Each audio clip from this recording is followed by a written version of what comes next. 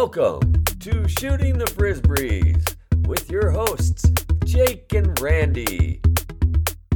Discussing all things freestyle frisbee and whatever else that comes up. All right.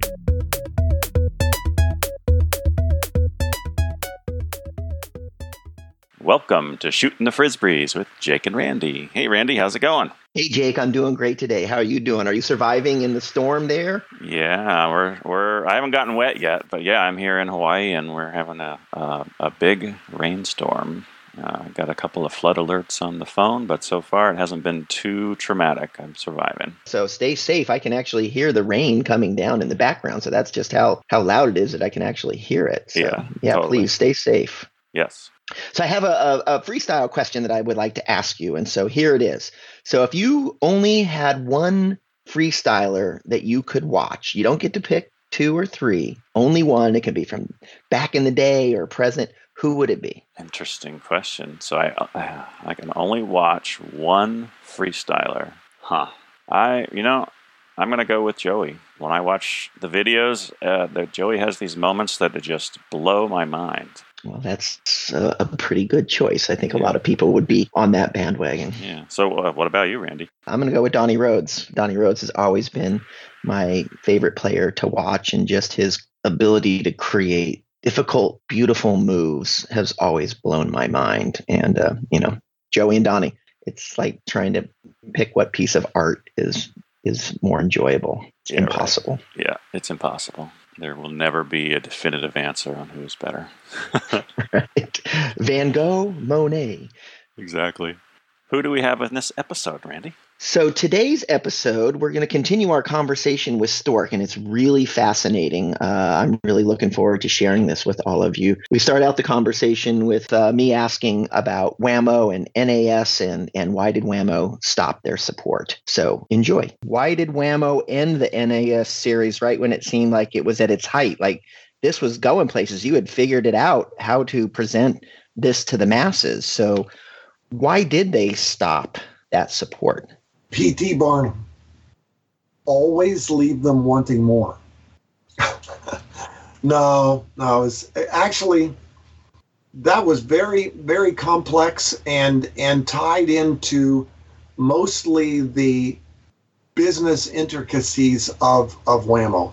That is the cycles of funding that were available. I mean, when I came in to Wham-O, they were just on the front edge of the gold mine of the world-class series going into sporting goods.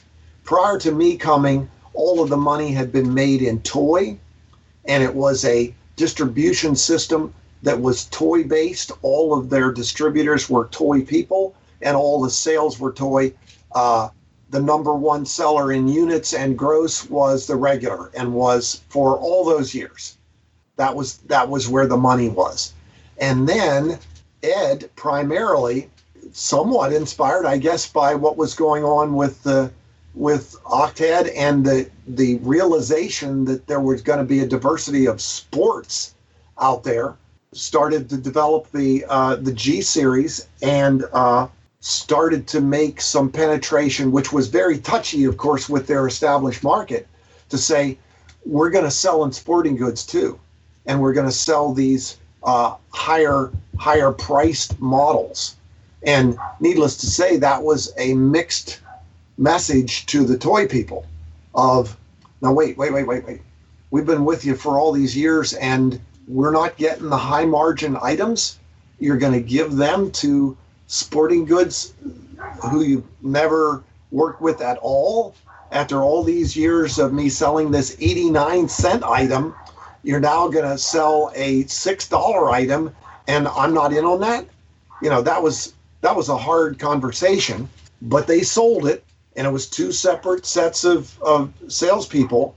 And eventually the truth came back to toy that their business got helped by the fact that this wave of popularity of disc sports in general and the sporting goods, the rising tide lifted all the boats.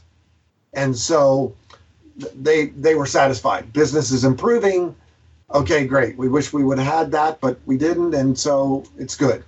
But that's the tide on which I had the funding for everything you remember, for the NAS meets, for the high-profile WFCs, for the regional director programs, for the vans for those people, for my ever-increasing staff, for Frisbee World Magazine, for all of those things that built out after Ed left and said, and when he left, incidentally, kind of in a disagreement with Wham-O, and he said, I said, well, do you want me to go? I haven't been here that long. I don't want to undercut you. I'll leave with you. I can go back to grad school. I got things to do there anyway. I said, nah, you're here. You might as well stay. So he probably regretted that sometimes after that when we disagreed. But then, man, I had money and I was the man. And so I'm pitching Wham-O on all of these potentials, and they're sitting down with me and hearing about all these other games that Ed wasn't necessarily his thing. And I'm bringing in all these other activities. And I mean, those were pretty important sessions. I remember one of those early pitch sessions when I'm talking to Spud and Rich, the owners of Wham-O, about Ultimate. And I told this story actually at Spud's funeral. You got to be careful when you're telling a story at a funeral. But what year was this, just to give it some context? Which part? The part where you're pitching the Ultimate. Oh, when I'm initially pitching them. That would have been pretty early, like 76, maybe, right after I came out, lived with Ed's family for the first, 6 months or so, then I felt like I shouldn't impose on them any longer, so I slept under my desk for another 6 months. But man, you get a lot of work done when you don't have anywhere that you have to go. You just get takeout food. They had a shower there. I'm the first guy in, the last guy there every day. It was great. But when I was doing this initial pitch for Spud and Rich, I'm doing the Ultimate segment, and okay, here's some pictures of the East Coast Ultimate, and their West Coast is beginning, and there's some up in Santa Barbara, and got these other. We think it's really going to grow, and it's an analogy with a lot of other sports, and the big first game, and it was in Sports Illustrated, and et cetera, et cetera, et cetera. At the end of that component, we were going to move on to something else. Spud says, so let me get this straight. It's 14 guys and one Frisbee. So, which got a laugh at his funeral. It got a pretty good laugh, actually. So always the marketer. Now K9, there's an event. They eat the discs, right? Anyway, it's a consumable. Yeah, freestylers, we crack them. We got to get new ones. Well, there's a story in itself. We'll have to do a segment on the HDX and the return your discs to Wham-O, and I give you a little teaser on that of when they returned. I would have my people take them up and stack them in front of the R&D office. So there was ever-increasing pile of broken discs there until we got enough traction to begin to explore the HDX. Anyway, I don't remember where I was. Where was I? So you were NAS. You'd gotten to where you had a budget. You're growing it. The big wave of that money, which drove all of that activity, and then that started to crest and tail off, and it's a little bit. The budgeting in a company like that, it's a little bit like check kiting, where you're paying for the next check with the last check and the previous check, and at a certain point, the pyramid scheme kind of begins to falter unless you've got a new pyramid. Blessedly for us, the new pyramid was Hacky Sack, and when Hacky Sack came in, here's another fresh meat, a brand new iconic product to present. John Stahlberger. Stahlberger brings the product to us and to our. I mean, it's interesting because I was consulting with John prior to him coming to Wham-O, and so I guess it showed up in Wall Street Journal, and I'd kind of pitched it to Wham-O a couple of times, but I don't know, it's a hippie thing or whatever. But then it showed up in the Wall Street Journal, and all at once they're going, what do you know about hacky sack? I'm going, well, I know a good bit about hacky sack because I'm consulting with John, whatever. So hacky sack comes in. It's big money, man, big margins. Big margins, man. You've got a product you're making for 18 cents and the world thinks it's a $7 item. That works really well. And so that money, I think one of the best things I ever was able to pull off was, how do I keep Frisbee on this train? Because this could easily be just a hacky sack train, and Frisbee can get left in the dust. And the answer was Frisbee and hacky sack festivals. It's a natural. They're together and they can coattail one another. And we've already got the tribe out there and they're the same kinds of people and blah, blah, blah. And that story. I mean, we ended up having a tremendous surge, being able to do television on those and draw in the whole community, which were mostly Frisbee community. The clubs that hosted them were primarily Frisbee clubs, IFA clubs, and in some cases, in Portland, that then probably the footbag community was stronger. WFA was coming up, and so they were supporting, everywhere and pretty much injecting the footbag talent. But the Frisbee talent was indigenous. I mean, we went to Washington, D.C., boom, they're there. Smithsonian's already established the model. You go to Houston, I mean, we've got flags going in the board, and we've got a series of 25 or 28 of these festivals that are out there, and that supported the whole movement for a long time, that fresh money. And then ownership kind of morphed, and I guess we got probably into an era where we had Kransco, the company based in San Francisco, ownership, and I continued to do my dog and pony show, and they were supportive to an extent. I mean, they, every time there was a corporate changeover, somebody would come into our office and say, well, you guys should get your resume ready because you're going to be the first to go, I can tell you that. And then a couple of weeks later, they're gone and we're still there. So I mean, we survived that, and then later the Mattel takeover, because the same kind of people said the same thing then. Well, Mattel definitely isn't going to keep you. They're a toy company, man. It's not pink. You're not going to survive that. Trust me on this. And then they're gone, and they create Mattel Sports.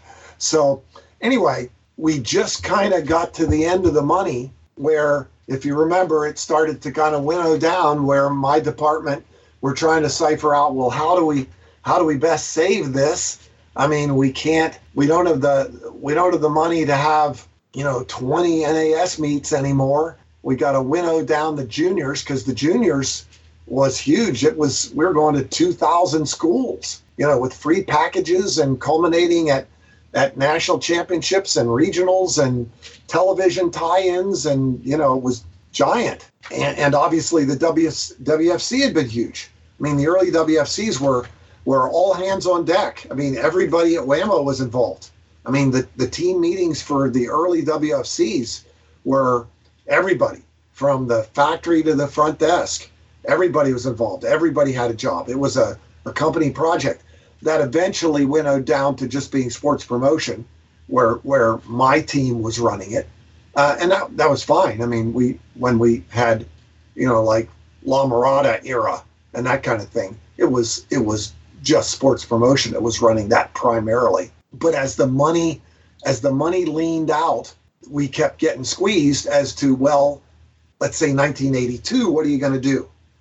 You can't have 26 of these championships. We can't have you flying all over the country. Let's get the budget under control.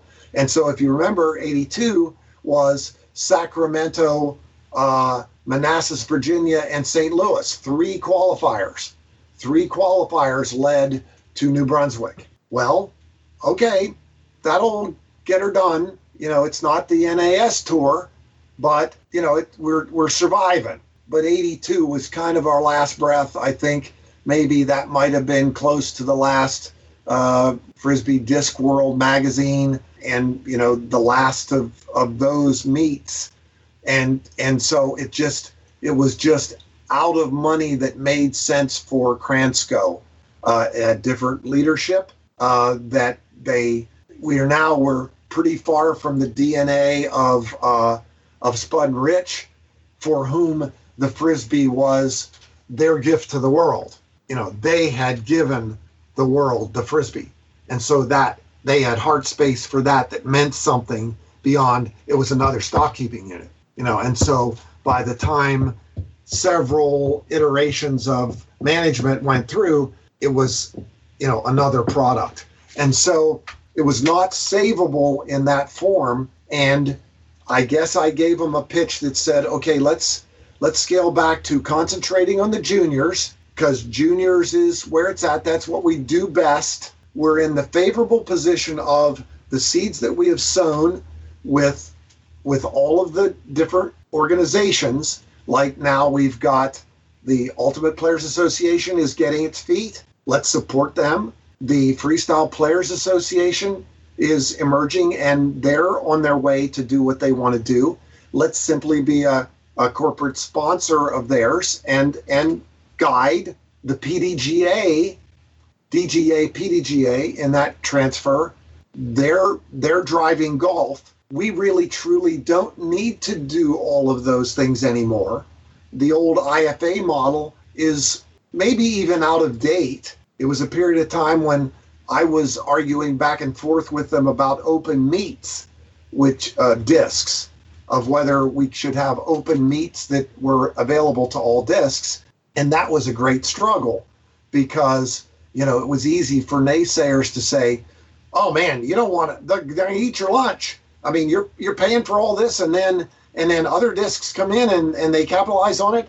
And it was a hard sell to say, folks, you got to look at other sports. I mean, it's just the way it is. You can't grow the category. You can't grow the sport if it's only yours. I mean, just look at all the other examples. In all the other examples, the products compete with one another. You're in the bully position of having a huge lead, but it's just, trust me, I'm going back and forth between the Fort and the teepees, and I can tell you that ain't going to work much longer. I mean, it's just not going to be that people are going to be satisfied to use only this one product, because there's a lot of other development out there, and you can either fight that and pay the cost, or you can take your place as one of the major participants in a modernized flying disc sport, or try to preserve the Frisbee only mentality. And that I'm just advising you that I don't think that has legs anymore. So that was all kind of backstory on it was an inevitability that we were no longer going to do that model any longer, but we were going to take that money and represent our company in these different independent organizations, all of whom we had favorable relationships with. I mean, it wasn't like we were at loggerheads with all of them. I mean, with every one of those groups that I named, I had a wonderful relationship with them, so we could segue to that pretty easily. And so that was the transition that was made. So do you think that the sales numbers weren't high enough to support it? There wasn't enough money coming in from disc sales to keep it going? I think that things definitely flattened during that era. In fact, they had, even, as I said, I think the hacky sack money really kind of extended our run in a way that if we had been relying only on disc money, that it probably would have ended. I'm sure it would have ended sooner. And I mean, a lot of it is, once you saturate the market, and I mean, you get to the point that the analysts are telling us that the average American family has 2.5 Frisbees, and what have we got to motivate them to have another one? And of course, my pitch always was that the only way to that longer market penetration is the sport. That's the only way. It's messy, it's time consuming, it's dirty work in the trenches, but just another TV ad is not going to get the family to now have 4.5 Frisbees. I mean, unless they're pulling through the other end of consumption, it's not going to go. You can only pile so many on them. Yeah, well, it's interesting to look at it from the perspective of being an armchair quarterback and looking back in history and to see the seeds that were sown.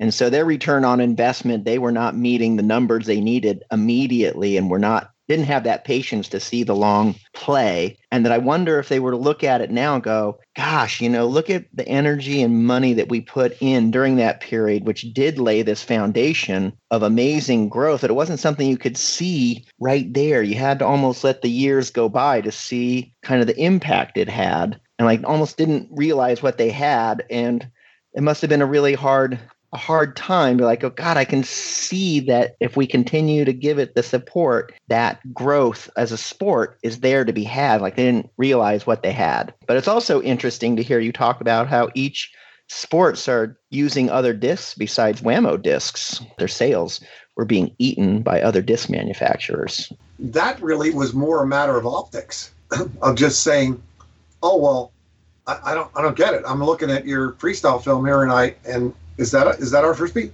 Well, no, actually it isn't. That's another disc. But the number of discs that those people are actually consuming, that's minuscule. The more important thing is the guy was just on Good Morning America. That's the point. And right. The translation of that to Joe Blow, when he sees it, when he goes and acts on that motivation, he's buying a Frisbee disc. Okay, he doesn't even know that that's a SkyStyler. I mean, right. I'm sorry I can't tell you that wasn't a 165, but it wasn't. But it still delivers for you because you're in position to capitalize more than any other person in the market, which was true then. And by the time we got to Mattel, which at that point, that's when I took on Arthur. And so most of the Mattel sports years were Arthur and me. We were the core there. And then we had all these relationships, obviously. We were still doing a lot with WIFDF and all of the organizations, still kind of behind the scenes. I mean, we were still printing WIFDF annual booklets in the print shop at Mattel, ironically still playing the same game I played at Rutgers Mental Health Center. But at that juncture, I mean, when you're in an organization that huge, everything's quarterly results of everything that you bring has to bottom line this quarter, because even I had 7 Frisbee product managers in the 2 years I was at Mattel. 7 people who came in and were responsible for the Frisbee brand. And when they would come in, I would always say, since I've already used so much of your time, you understand how this could happen. I would say to them, the course to be ready to manage this product is 40 hours. That's what you're signing up for with me. When you say you want to understand this product, it's a 40-hour course. That involves travel time and everything. I mean, we're going to go to local golf courses. We're going to go to local ultimate events. I'm going to tell you where we've been, what we've done, what opportunities we've had, what we've missed, what some potential opportunities are in the future. I'm going to show you some freestyle. We're going to go to the beach, blah, blah, blah, blah, blah, blah. And at the end of that 40-hour course, you will be ready to make a decision about this product. And it's different from any other one in our stable. Because if you come here and you're assigned to Barbie, you already know about dolls, Hot Wheels. You know about little cars that you push around. But the problem with Frisbee is you think you know about it, but you don't know anything about it. You don't know anything about it. And 40 hours from now, you really will. And some of them, a few of them took the course, and most of them gave me a couple of hours and then said, wow, that's great. It's amazing. It's amazing how much there is. And what I'm going to do is I'm going to just keep you as an ongoing resource. And when there are things that I don't know, believe me, I'm going to call you in here to the office when I have questions about Frisbee And I've got an 11 o'clock. So thanks, Dan. And we'll be in touch. Kind of where that went. And Arthur and I are kind of, well, that went well. Right. You see the light at the end of the tunnel, and it doesn't include the vision. Yeah. Well, it was what it was. Yeah. I mean, I mean, people will talk to me about the glory years and go, wow, those were the best years of my life. And that was just fantastic. And I wish that could be again. And I say, well, the stages of life, I said, I mean, we can't do that again because there aren't enough VW microvans. I mean, it's just that was just exactly right for us then. I hope that we can find ways to make the game be just exactly what we need now. So you're saying that you don't really think it was just the money. It just happened to be the time, the synchronicity, and the stars lining up, and it wasn't just the money. It was also the era and where we were in the lifespan of that product presentation, that we were able to put over 50,000 people in the Rose Bowl. I mean, think of all the things that have happened since then, how much richer the sport is now, how many more people are playing, how much more things we understand about it. Give me a budget and assign me to put 50,000 people into the Rose Bowl now. And I don't know if I can do it. I mean, I consult for a lot of disc organizations, and we're always banging our heads of saying, how do we get more than friends and family to be on site to see this? And it's hard. I mean, the national tour for disc golf comes into town, and the luminaries of the game are playing at La Mirada. I mean, the best on the planet are playing at La Mirada, and the course is packed up here at Oak Grove. I mean, and I'm up there and I'm going, like Paul Macbeth, Randy Wysocki and those guys, they're all down at La Mirada this weekend. It's free, man. It's life-changing. You should go down there and see those guys throw. Yeah, dude. Excuse me, we're teeing off. Excuse me? Teeing off here. Okay. All right. That said, I don't know that that's terrible. I mean, maybe what we have is a participant sport. Maybe people just want to play. I don't know that that's terrible. I mean, we got a lot of spectator sports. Do we need more spectator sports? I don't know. I mean, we know for sure we need more things we play. I mean, that's essential and maybe even critical to the survival of the species. And Frisbee and that kind of creative, active, moving play.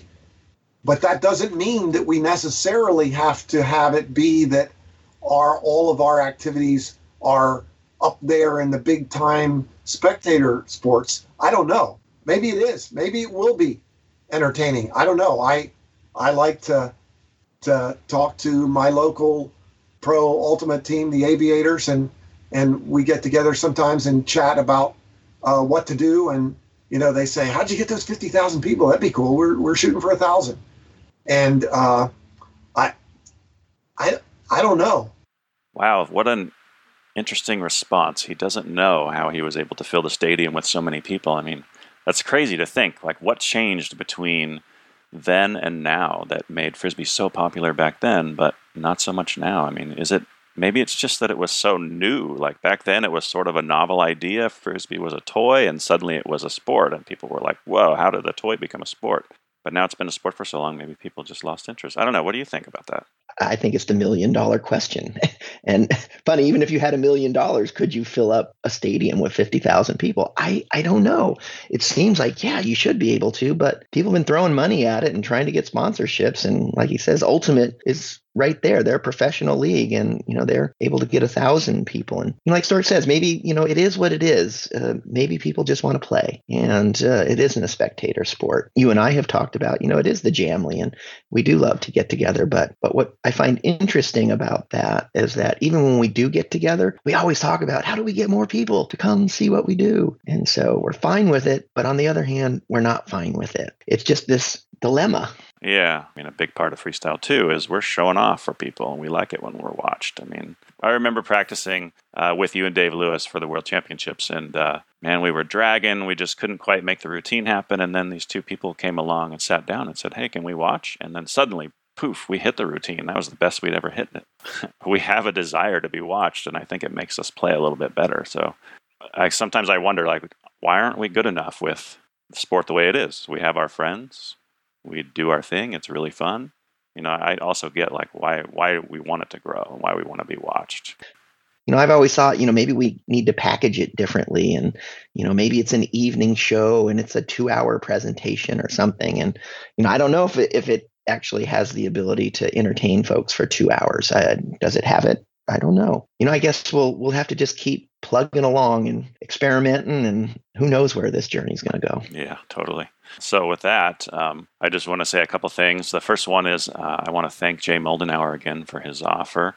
It produced 3 new patrons, and so I also want to give a shout out to those 3 new patrons. Thanks, guys. We really value your support. Yes, Jay, thank you so much for that offer, and it's awesome to bring our new patrons on board. Thank you, guys. And then the other thing is just I want to give a plug to the new live stream that's coming up. The Torneo Frisbee Freestyle will be live on Frisbee Guru September 22nd and 23rd. So tune in. You're going to see some great jamming. That's awesome. I'm looking forward to that live stream, and I know there's going to be a big turnout, so don't miss it. And on that note, I will talk to you next time. Talk to you next time.